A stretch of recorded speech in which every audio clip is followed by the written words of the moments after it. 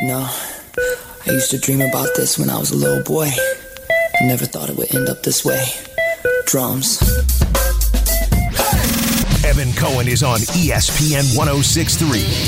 Streaming live via the free ESPN app or on your Alexa, Google, or Siri smart speakers. Broadcasting live from the Anajar and Levine Accident Attorney Studios. Call Anajar and Levine Accident Attorneys at 1-800-747-FREE. That's 1-800-747-3733. Here's Evan Cohen.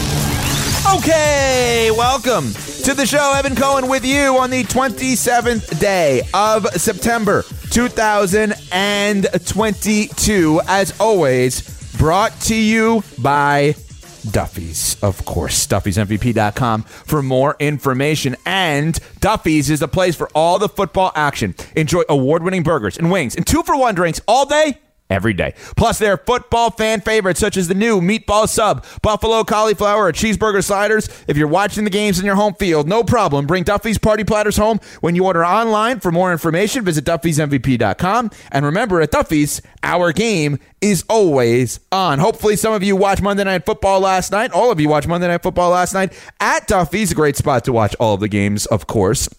And you had a game last night between the Cowboys and the Giants where Dallas won 23-16. Just as a reminder and a refresher, before the season, I picked the Cowboys and the Broncos in the Super Bowl. Not looking great right now necessarily, but not looking horrific, I guess. I mean, the Broncos kind of stink. I also picked Mike McCarthy, head coach of the Dallas Cowboys, to actually win Coach of the Year.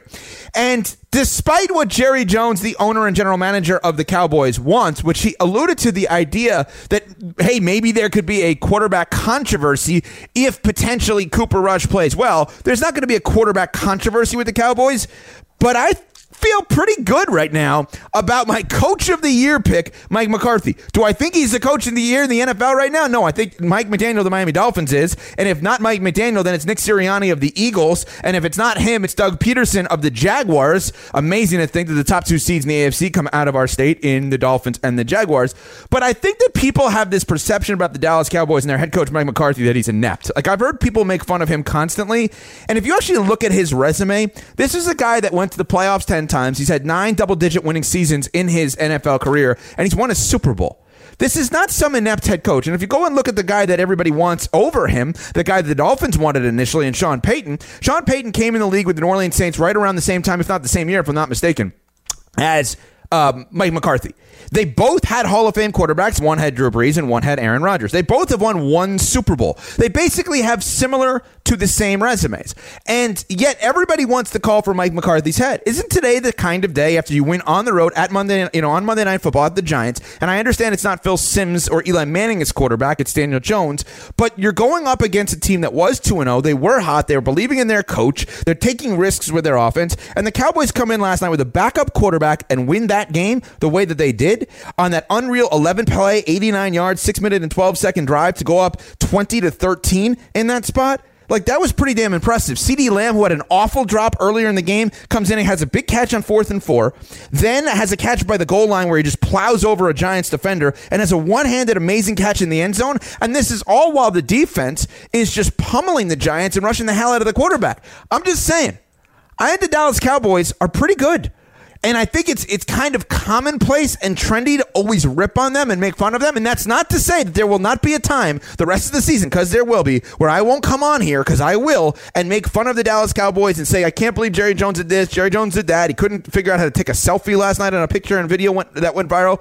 But they're 2-1. They've got a backup quarterback playing, and they've got a coach that has been ridiculed, and yet I think he's doing a good job, and they're doing a good job. So yes, 5 minutes of praise for the Dallas Cowboys. Wow.